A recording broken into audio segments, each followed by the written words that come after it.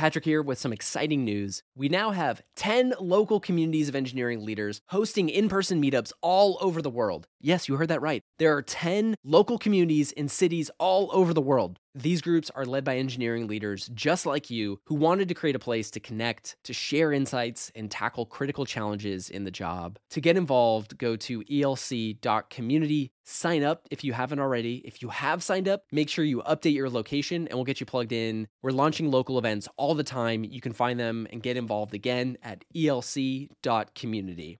Any decision you make is better than not making a decision, because most of the decisions that we make in our job are reversible decisions. But the time that we lose by not making a decision is irreversible. The opportunity cost of that time, you're never going to get that back. Welcome back to the Engineering Leadership Podcast. ELC Annual 2023 is just around the corner. This is actually the last episode of a special series that features some of our past sessions that captures some of the themes and topics that you'll see during the conference.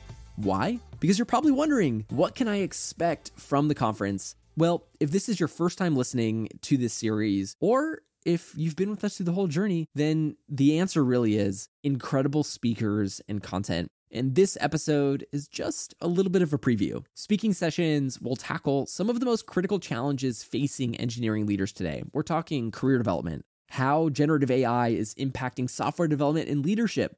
Today's theme, though, is about leadership and decision-making. So if you haven't gotten your ticket yet, you're missing out. I'm telling you right now, you absolutely need to be there. You only have a couple weeks left, so you need to grab your ticket. There are only a few tickets left, and I'm telling you, you will miss out if you're not there. You can grab your ticket and check out all of our speakers and topics at sfelc.com/annual 2023. To introduce today's episode, Alamelu Radhakrishnan reveals her best frameworks for making great decisions quickly without fear. She covers her approach to knowing when to make a decision, pitfalls and anti-patterns to avoid throughout the decision-making process, and strategies for delegating and avoiding decision fatigue, all while working around fear of failure and empowering other decision makers to act with confidence. Plus, she shares some interesting decision-making concepts, including first principles, the 40% to 70% guide, and more. Let me introduce you to Alamelu. Alamelu is excited to start her next chapter with home base as VP of Engineering, leading product delivery, and they help small and medium businesses maximize their potential. Previously, she was Chief of Staff to the CTO at Shopify, supporting the engineering organization and leading the teams responsible for building the systems, technology, and technical programs that power Shopify. Prior to Shopify, Alamelu has worked with some of Canada's most innovative product and consulting agencies,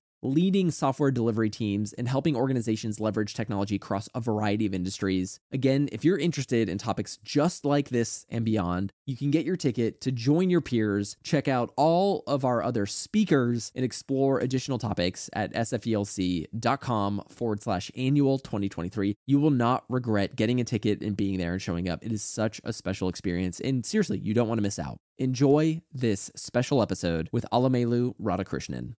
Hello, hi. I'm so excited to be here today. I'm Alamelu, and I'm really excited to talk to all of you about decision making. As leaders, we make hundreds of decisions a day, big and small, and it is a core part of our roles. I've worked with a lot of leaders who are very intuitive decision makers, and they make decisions. They make quick, gut-based decisions with their depth of experience and their skills. And then I've also worked with leaders who are very structured decision makers who use extensive frameworks to make their decisions. I myself am a very naturally instinctive decision maker, but as I grew in my career, I realized that this was an approach that didn't scale, and it didn't allow me to scale as a leader. And so I started to build a decision-making framework first by reverse engineering the intuitive decisions that I had made, and then evolving and iterating on my decision-making approach. So I'm excited to talk to all of you today about how I make decisions, some components of a good framework, when to make a decision, some of the traps and pitfalls in decision-making, how to make your decisions stick, and how to effectively delegate your decisions. So I'll start with a question that's so obvious that it might seem facetious. Why should we make decisions? Decision making, if I boil down my job to its absolute essential pieces, that is the only thing I do. That is the most important part of any leader's job. So why do it? Because clear and timely decision making is the best gift that a leader can give their team. I see so many teams that are slow or struggling because they don't have clarity from their leaders on decisions, on vision. And so giving that to your team is an incredible gift. And I will also say that in almost every case, any decision you make is better than not making a decision, because most of the decisions that we make in our job are reversible decisions. But the time that we lose by not making a decision is irreversible. The opportunity cost of that time, you're never going to get that back. So in most cases, make the decision and it will be better than not making a decision. I worked with this product development team a while back, and we were working on a internal product that had thousands of daily active users, but it was internal to the company I was working for. So the stakes were not as high. And so we decided to do away with a lot of product management practices. We stopped doing experimentation. We stopped looking at our data before making decisions. And we defaulted to a mode we called YOLO shipping. And we just came up with ideas and we just shipped them. And once they were in production, we saw how users reacted. We looked at the data then, we looked at the metrics then, and then we decided, was that a good decision shipping that thing, or did we make a mistake? And there were cases in which we made mistakes and we rolled that thing back and, we wasted a bunch of time. But in most cases, we had done the right thing by shipping it. And overall, even though we wasted some time, we found that it was net positive and a net accelerant to the team to just be YOLO shipping all the time. I'm not recommending that you change your product management philosophy to YOLO shipping. I think that there are a lot of good, better ways to approach this, but it is a very small but meaningful example of how fast decision-making can unblock people and can give you a lot of impact quickly. And lastly, I'll say that decision-making is hard. It can be exhausting. It can be scary. And that's the time when you lean into it. When you lean into decision-making, when you build the skill, when you build that muscle, you can really be a force multiplier for yourself and for your teams. I also want to talk about when is a good time to make the decision. For me, there's a sort of golden zone of decision-making, which is when you know enough, but not too much. Colin Powell talked about this 40-70 rule of decision-making, that you should make a decision when you know between 40% and 70% of the information that you need. When you know less than 40%, you're really shooting from the hip. And when you know more than 70%, you've waited too long to make the decision and you have sort of lost that opportune moment to seize. And so for me, when I think about that golden zone, it is a threefold approach that I take. I think about gathering context. So that's gathering context from my stakeholders, from the people around me, from the experts, as well as from the data that I have access to. I like to think about my forcing functions. What are dependencies that I should be aware of, dependencies that I have versus people have on me, and what are other consequences and timelines that I need to be aware of. And lastly, I think about what do I actually need to decide. We don't have to decide everything. Sometimes you can make part of the decision, learn from it, and then make the rest of the decision. And so how can I make a decision that unblocks the people working with me, but still leaves all of us optionality moving forward? So now that you've decided when to decide, how should you make a great decision? There are so many great decision-making frameworks out there, and I think different frameworks work for different people, and they're also very contextual, so different frameworks work in different contexts. I will share with you a few key components of mine, which is a fairly simple and easy-to-use framework. So I like to start first with desired state. So I like to start by thinking, what does success look like? If I make a great decision today, what will be true in the future because of it? And then I also like to think about my metrics and my tripwires. If that's what success looks like, how will I know when I see it? Not only does this allow you to make a great decision today, it also sets the foundation for your feedback loop. So you can see in the future, did I make a great decision? Or was I wrong? Or has the context changed and so my decision isn't valid anymore? The other thing I want to talk about is first principles. If your desired state is your destination, you can think of your first principles as your map. So your first principle should show you a number of paths to get to your destination. It may be able to surface to you what the best path to get there is. And it may also establish guardrails for where you want to drive and where you don't want to drive. For those of you who aren't familiar with first principles, they can be described as essentially the most essential aspects of your problem and your solution. So your first principles are the thing that hold true as long as you are in the current context. They are what you build alignment on, and they also form the building blocks of your solution. When you solve from first principles, you can really get to the most creative solution possible. The opposite of that is solving by analogy or reasoning by analogy. And what happens when we do that is we are taking the path that has already been taken. We are solving the problem the way everybody else has solved the problem. And as a result, we end up in orthodoxy, or we end up in situations where we do things the way they've always been done before instead of finding a new and creative solution. That's why I love first principles, and I think they form a very essential component of any problem that you're approaching. And lastly, it's really important to know your priorities. You may have, in most cases, you will have a desired state that has multiple components, or you may have first principles that contradict with each other in certain situations. And when that happens, it's really important to know what is the most important thing. What is my number one priority? One of the things that we do at Shopify is really, really obsess about the merchant. And so whenever we are in a situation where it's not clear what number one priority is, it's always the merchant impact. It's always the merchant value. And that is more important than anything else in front of us. Another really good example is decision-making during catastrophic incidents. Something that I don't wish upon any of you, but something that you all have been in or will be in at some point in your career. And so when you're in a catastrophic incident, when you're the incident manager, or you're the leader there, you're in this high speed, high stakes, high pressure situation. And it's really hard to make decisions, but it's also the most important time to make quick decisions. And your decisions have really big consequences. And so at a time like that, it's really helpful to know what is the most important thing and the next and the next. Is it more important to prevent data corruption or data loss or data leaks? Is it more important to keep your platform up? If there are multiple aspects of your platform, which one will you preserve before another?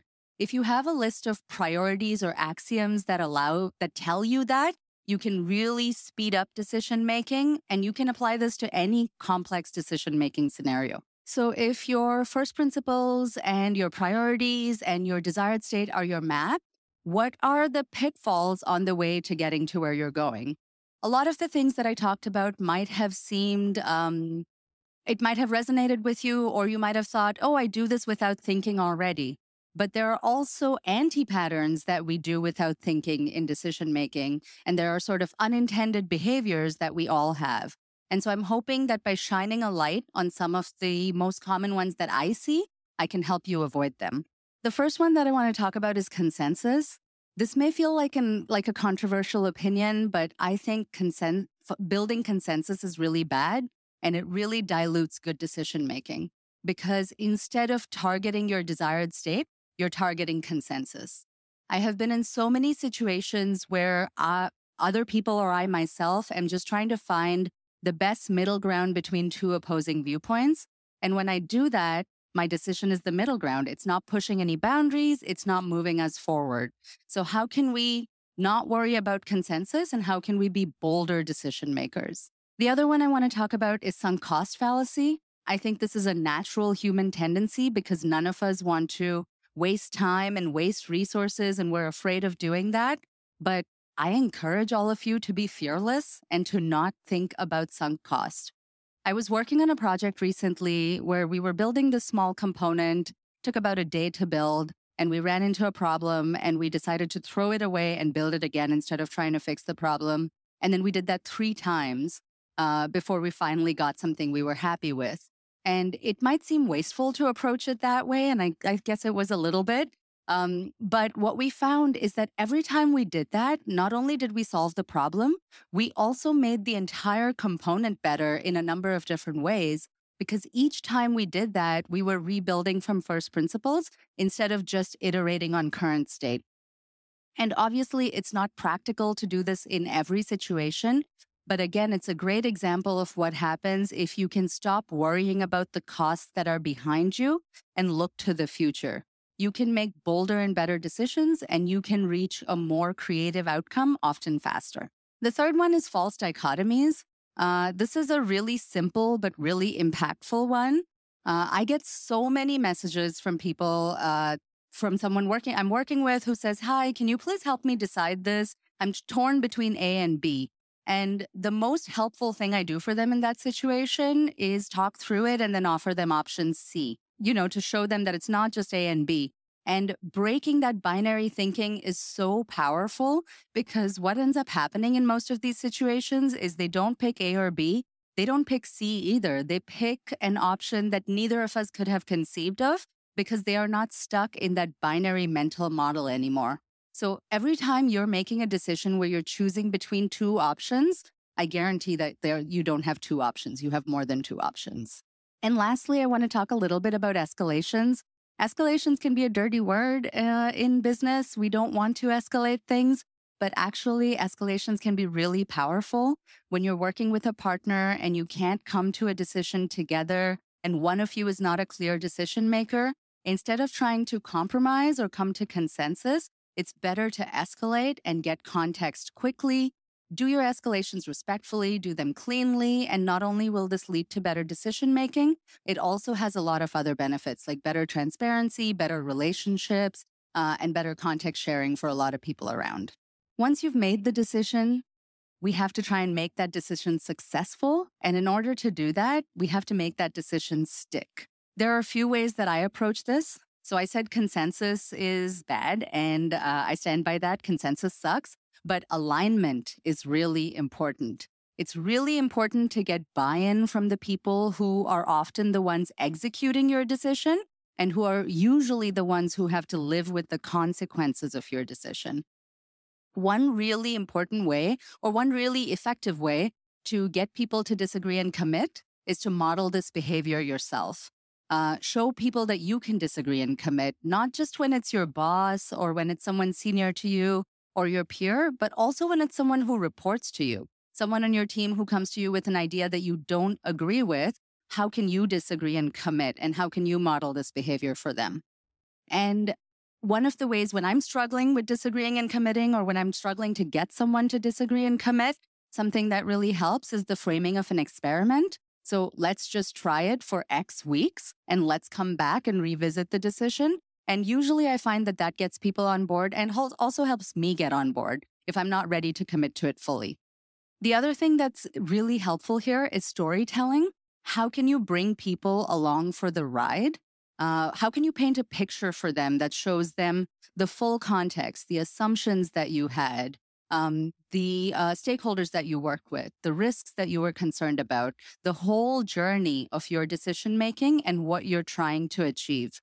Storytelling is a really powerful tool, and it can really help you galvanize your organization into change.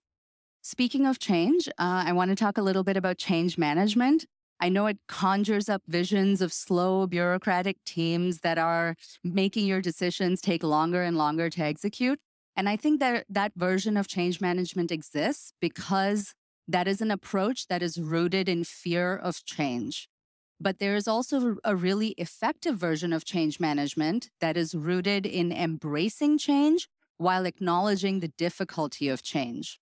For me, this is a really fine balance between fragility and resiliency. How can you create space for your team to express that change is really difficult, that they are having a hard time processing it, and give them the tools to navigate that, while at the same time enabling them to move from a negative or destructive mindset into a really constructive, forward-looking mindset?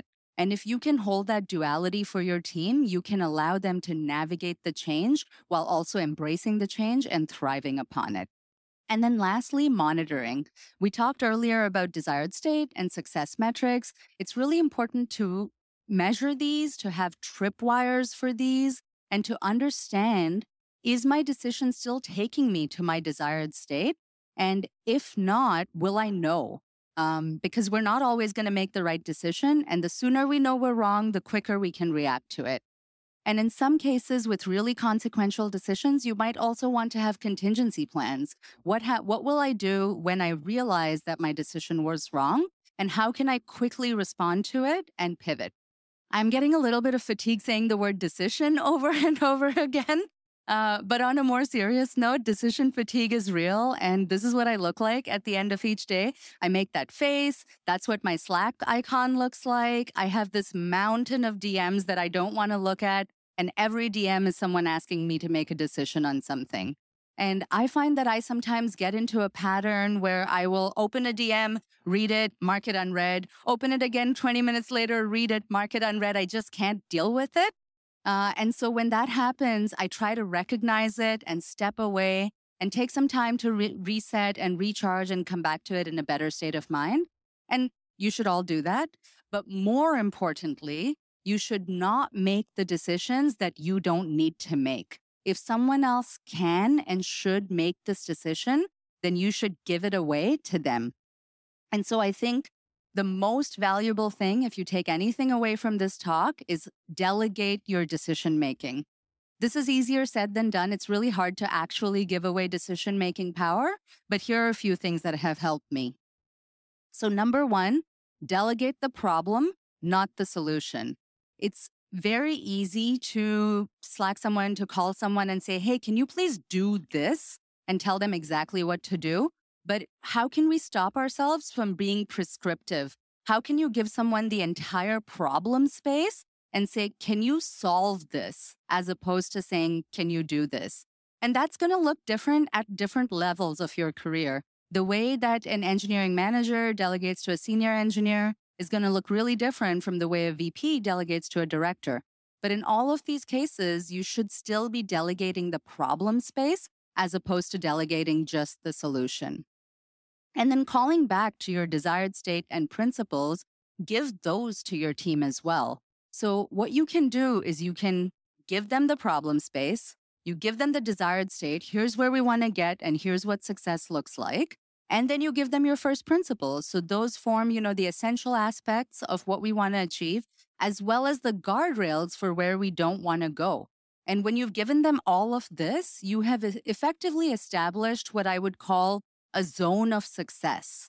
And then within that zone of success, they can make any decision that they want to make. And I'm certain that they will make a better decision than you because they have more time and more context, and they can steep themselves in that problem more than you can.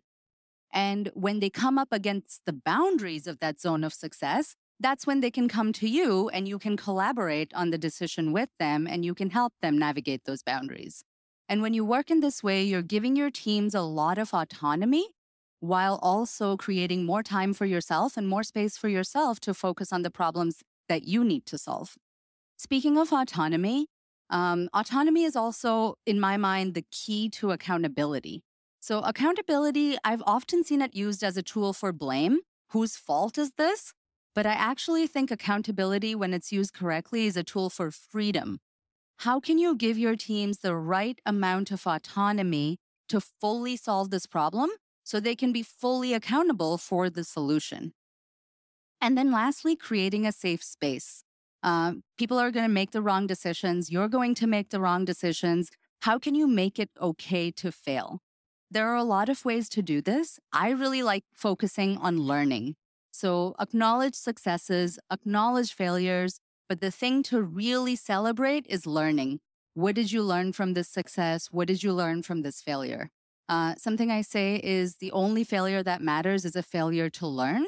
And so by centering learning in that way, you can really allow people to move away from the fear of failure. So I talked a lot about how to create a good decision-making framework, the components of mine, what to watch out for, how to delegate it effectively. A lot of this might feel really heavy, and it probably is for a lot of your day-to-day decisions. You don't need to go through all of this to make all of the decisions that you make every day. However, when you start to apply this to big decisions and you start to do it in a systematic way, it also makes your intuitive decision making better because you've built this muscle. And so your intuitive decisions become faster and more effective as well. And lastly, I'll say that there is no one size fits all approach to decision making. The way that I approach decision making is really based on my personal leadership style. It's based on my values, my strengths and weaknesses. And then it's also contextualized to my environment. It works where I work. It works for my company culture. It works for my value, for the company values. And it works for how people work with each other. All of these components may not be true for you, but some will, and you can build others that make more sense for you. And so I encourage you to build your own decision-making framework because intuitive decision-making doesn't allow you to scale as a leader. So thank you so much for taking the time to listen to me today. I really enjoyed talking about this, and I'm really looking forward to hearing some of your questions, but also your insights. We have a lot of great leaders here, so I'd love to hear what works for you and share some of your decision-making secrets with the group. Thank you. Patrick here with some exciting news. We now have 10 local communities of engineering leaders hosting in-person meetups all over the world. Yes, you heard that right. There are 10 local communities in cities all over the world. These groups are led by engineering leaders just like you who wanted to create a place to connect, to share insights, and tackle critical challenges in the job. To get involved, go to elc.community. Sign up if you haven't already. If you have signed up, make sure you update your location and we'll get you plugged in. We're launching local events all the time. You can find them and get involved again at elc.community. All right. My name is Strong. I'm a director of engineering from a firm. My question is about the organizational aspect of the decision making. What kind of artifacts, process that you use, in your day to day, like for a decision to go through? For example, do you have like a proposal document? Do you have a meeting? Do you have follow-up meetings? How many meetings do you have? If people keep having questions, do you just at some point just cut it off? And do you have a memo about what is decided and how do you circulate that? Can you speak to that aspect? That's a huge question. That's basically everything, but I will try and answer some parts of it. So the way that we approach decision making, and to be fair, I don't think any organization at the company level does this really well because it's really hard. But some of the things that work is making it very clear who the decision owner is, so that you know after you've had all the discussion and conversation, who is actually making this decision and who is accountable to make this decision. So establishing that owner early is really helpful. I find also in conversations, it's helpful to frame what kind of conversation are we having? Are we brainstorming? Is this a decision-making conversation? Do we expect to come out of this meeting with a decision? Or do we expect to come out of it with more ideas? Or will I be making the decision on my own? Thank you for your input, but no thank you. Whatever that approach might be, it's really helpful to establish that as you go into the conversation. I've worked with some people who have really effective decision log formats where they talk about what they're trying to decide, what they're trying to achieve, all the alternatives they considered, the final decision they made, and the risks and contingencies of that decision. And so when you are making big decisions and then you're communicating those decisions to stakeholders above you, it's really helpful to share that decision log. When I get a decision log like that, it's very unlikely that I'm going to challenge that decision because I can see that they've thought through most of it better than I have or better than I can. So that's another thing that I find really helpful as well. And then communicating it, I think really comes down to what are you trying to accomplish? In a lot of cases, when you're communicating the decision, you're communicating the decision. You've already made it. And so then it becomes about narrative building. What's the story you're telling and how do you want it to land and what do you want people to do with it? As opposed to just sharing the decision and leaving it sort of open for decision feedback. Because in some cases, you're not going to change your mind. I like to always leave room for feedback because I think there's always space for it. But I also like to set the expectation that this feedback will not change my decision right now, but it might change my approach in the future. Hi from the back. You talked about yourself as an instinctive decision maker and the framework kind of coming down from trying to decode that process. Have you ever come across a situation where, despite those two technically being derived from the same source, they disagree with each other? So the framework outputs a decision that's different from your gut feel. Yes, absolutely. That happens. And I think for me, there are two cases where that happens. Sometimes what happens is my gut instinct is different from the decision I'm trying to make intellectually. And that's because I'm sensing something instinctively that I don't have language for yet.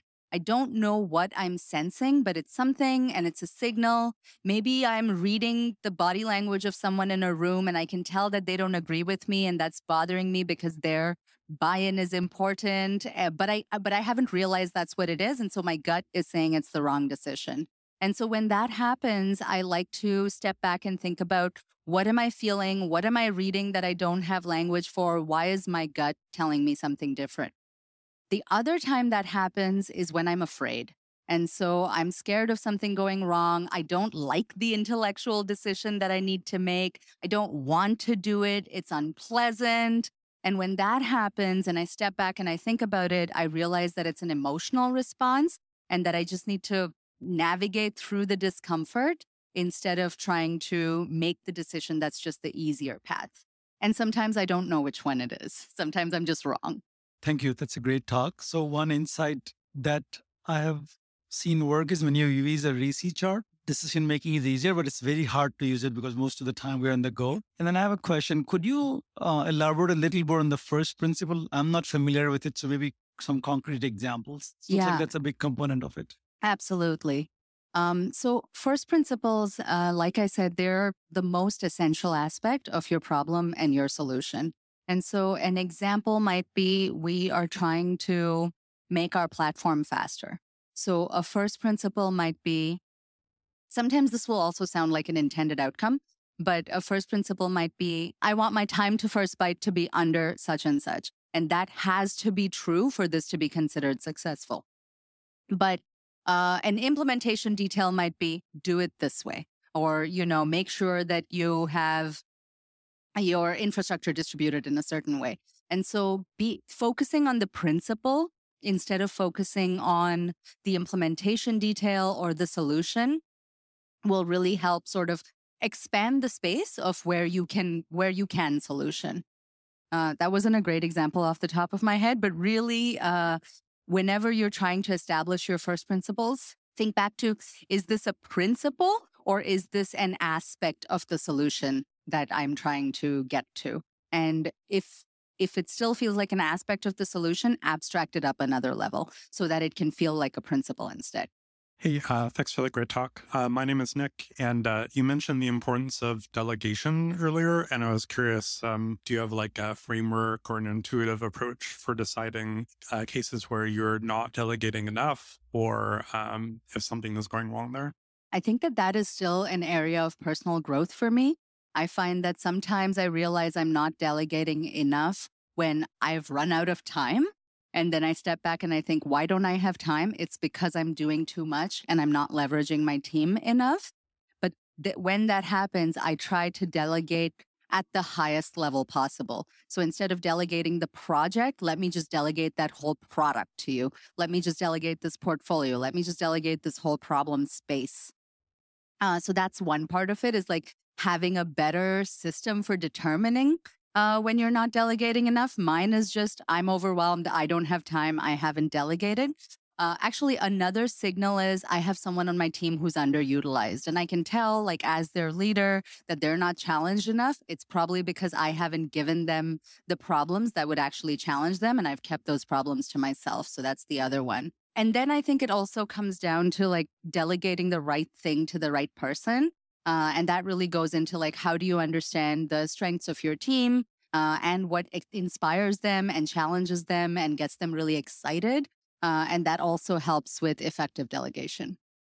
You talked about reading body language, getting like a gut feeling of like where the audience is headed. How have you adapted to the remote world where we just see people's headshots or just a blank thumbnail on Google Hangout? Like, Yeah, it's a great question. When we first started working remotely, I really felt like all my superpowers were taken away. Like, I really loved working with people in person. And when I couldn't have that, everything felt flat. And it was a really, really difficult adjustment and one that I'm still making. Some of the things that helped me is starting to build personal connections with people. And sometimes that looks like just having a one-on-one with someone who you typically wouldn't have a one-on-one with, but you have like group meetings with. But it's also little things like sending little gifts on Slack to sort of, nudge where they are, see how they're feeling and judge where they are, and build like a little bit of a rapport. And as you do that and you form more and more of a fuller picture of that person in your mind, then you can see how they're reacting to things, and you don't have body language, but I think you have other signals, like you have micro expressions facially. But I also feel like I can get a lot of signals from how people type messages to you, how they're using punctuation, how like the way they phrase things. If it's suddenly different from how they usually talk, you can tell that something is up. And then when that's the case, you can address it directly, or you can try and, assess out what's going on.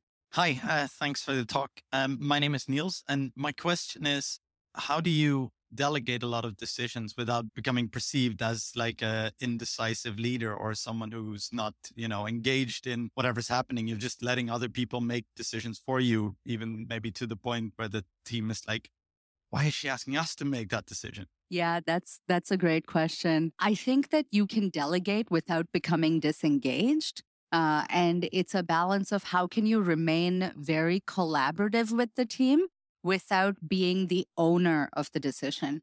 And as the leader, you're always ultimately accountable. So there's no escaping that accountability for me. And that's also another reason to remain engaged, because if it is wrong, like I'm not going to call out my team, I'm going to take responsibility for that. But being engaged and collaborative while allowing the person to finally make the final decision really helps. And if you do it slowly, then over time you realize that you have less and less need to collaborate as closely because they are really running with the thing and you don't need to be as close to it. Also, I think when people are asking why are you making me make this decision? Either you're delegating to the wrong person, like they're not ready for that, or again, they're coming from a place of fear. They're not ready to make that. They are able to make that decision, but they're not emotionally ready to make it. And then in that case, it's a question of coaching them. But generally, for the way I lead in my team, it really is about giving people a lot of space and giving them a lot of responsibility. And so someone who sees that as negative is not going to thrive with my leadership style. Hi. So 30 to 70% is a nice guide, but I'm wondering if you could talk more about when you know it's time to make the decision. Yeah, absolutely. 40 to 70 is like, how do you know you have 40 to 70% of the information? Because how do you know what 100% looks like? You don't, right? I think for me, like it really is the things I talked about, like getting enough context, understanding what my forcing functions are, and then understanding how much do I need to decide. And so in practice, that doesn't actually, like, I don't ever know if I'm between that 40 to 70 zone. I just know that I have done as much as I can to make this decision. And if I wait any longer, then I'm waiting too long. So it's not a perfect answer. So I have a question. Can we quickly touch base? Hi, thank you. Can we quickly touch base on alignment versus consensus? Because my understanding so far has been that alignment is a byproduct of consensus. But from what I understood today, and correct me if I'm wrong, if alignment is enforced by the decision maker, then at what point does it become perceived as non-collaborative? Because alignment so far has always been about consensus and then executing it and being on the same page, for me at least. Yeah, absolutely. I think consensus is when everyone agrees that this is the best decision and you have 100% agreement from everybody. And you'll get that sometimes. Sometimes you'll just collaborate in a way that consensus comes easily, and it's fine if you have it. It's just not the thing you should be targeting. You shouldn't be trying to get to consensus. Whereas alignment, I think, is everyone agrees that we will do this. And they may not agree that it's the best path, but they are aligned that they will give it their 100% to that decision and they will do the best they can with it. And so they may still have a different perspective on how to go about it, but they are making sort of the deal with you that they are going to go with the decision the way you have it. And I think you bring up a good point about how much can you do that without seeming that you're not collaborative. And I think it's about establishing sort of what those boundaries of collaboration are. Like we're collaborating on this problem space together. Are we going to come up with a decision that we have consensus on? Are we going to talk through all possible models, but then I am going to make the decision? Or is someone else going to make the decision and we are going to present these options to them? For me, what works when I'm making a decision that not everyone agrees with, but I also want to be collaborative, is to genuinely be collaborative as opposed to just pretending to be. So be open-minded in the discussion, change your mind as you get new information, update your approaches as people come to you with different perspectives, but then still make the decision that you think is the best decision if you are the owner of that decision. It's a nuanced difference, but I think when you are trying to make everyone happy, you are not doing the best thing for your product or your business. Yeah, maybe a little bit more on that, but more about buy-in. How do you get a buy-in from somebody who is diametrically opposed to the way you're looking at the problem and that your solution? What are some of the techniques maybe that you use? Yeah, I think for me, it comes down to understanding why they're opposed to my solution. Is it because they have a concern that I have not fully understood yet, or that my solution is not solving for? And if that is the case, am I not solving for it because I've missed it? Or am I not solving for it because it's not a priority to me? It's not above the other priorities that I have in my stack ranking. And so exploring that with them can help me understand why they're opposed to what I'm saying. And it can help them understand why I'm not doing what they're saying. And so that collaborative exploration really helps you in getting there. The other thing that helps me often is I will just say to the person, can you disagree and commit on this with me? And I use those words. And often people will say, yes, I can. And sometimes people will say, no, I absolutely cannot. I just can't get there with you. And then it forces me to think about, am I really missing something here if they're this strongly opposed? Or are they just not going to get there? And then I need to figure out how to work around this problem until I can get them there. Quick question about bringing problems and abstracting them higher before delegating them. Like I've definitely been on the receiving end of delegation where the problem was so abstract. Like I've pushed back on it because I feel like I'm walking into a badger's nest here, I mean, I don't know if there's an exact question coming out of this or not, but it seems like a kind of a thorny problem to sort of decide the level of abstraction and make sure that the people you're delegating to feel taken care of, and that the delegation is a mutual benefit and not just this one-sided benefit. Yeah, absolutely. I have also been on the receiving end of that, where I've sometimes received a problem space where at the end of it, I'm just like, what? What do you want me to do? I have nothing to take from this. And so I totally get it. I think for me, the right level of abstraction is one where you can still define what a successful outcome looks like.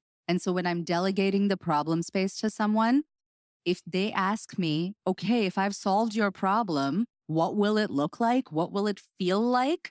If I can't answer that question, I've gone too high level and I shouldn't be delegating that in the first place. I'm not ready to do it. And so that really makes it concrete for people and it allows them to solution towards something. The other thing is, in most cases when I'm delegating, I am not divorcing myself from the problem entirely. And so they know that they can come back to me, that I'm still involved in this with them, and I'm still a partner and a collaborator to them in it. And so there are a lot of times when I didn't do a great job of delegating in the first place, and then I'm working with them a whole bunch until we can get to a point where they can own the problem, and that's fine. There are some cases where you're sort of giving away the whole problem to someone in some other department, and that's not the case anymore. But even in those cases, I will try and stay engaged for as long as people need me and as long as my time permits until they're set up for success. I want to ask about the escalations. Let's say somebody comes to you and asks your decision. Look, what makes you say, why are you coming me with this question? Why are you not making this decision yourself? Or like you're failing at your job. This should be something you should have done. Why did it come to me? You know, in most cases, when people come to me instead of making the decision themselves, I don't think they're failing at their job. I think I'm failing at mine, or neither. I think we're just collaborating. So in most cases, when someone's coming to me with a problem, it's because I have context that they don't. I have reassurance that they need. I have expertise that they don't have. I haven't empowered them enough to make this decision. And those are all good signals, both for me to help them right then and then also for me to improve as a leader. And so it's very rare that someone's coming to me and asking me for a decision, and it's because they're not performing at their job. It does happen, and sometimes you have folks who aren't performing, but in most cases, it's something else. And I would also say sometimes they don't know that they're the decision maker. And so they're coming to me and asking me to make the decision because they think I'm the boss in that situation. And so often in those cases, I'll also tell them, this is your decision to make, and I will defer to you, whatever you decide. And that really helps move people along as well. I think we are at time. Thank you so much, everybody. Don't miss out on ELC Annual, our community's flagship conference happening in San Francisco on August 30th through 31st. You'll leave ELC Annual equipped with practical, proven strategies that will transform you into a more effective leader. Visit sfelc.com/annual 2023 to secure your tickets now. Join us at ELC Annual and be a part of the future of engineering leadership. We'll see you there.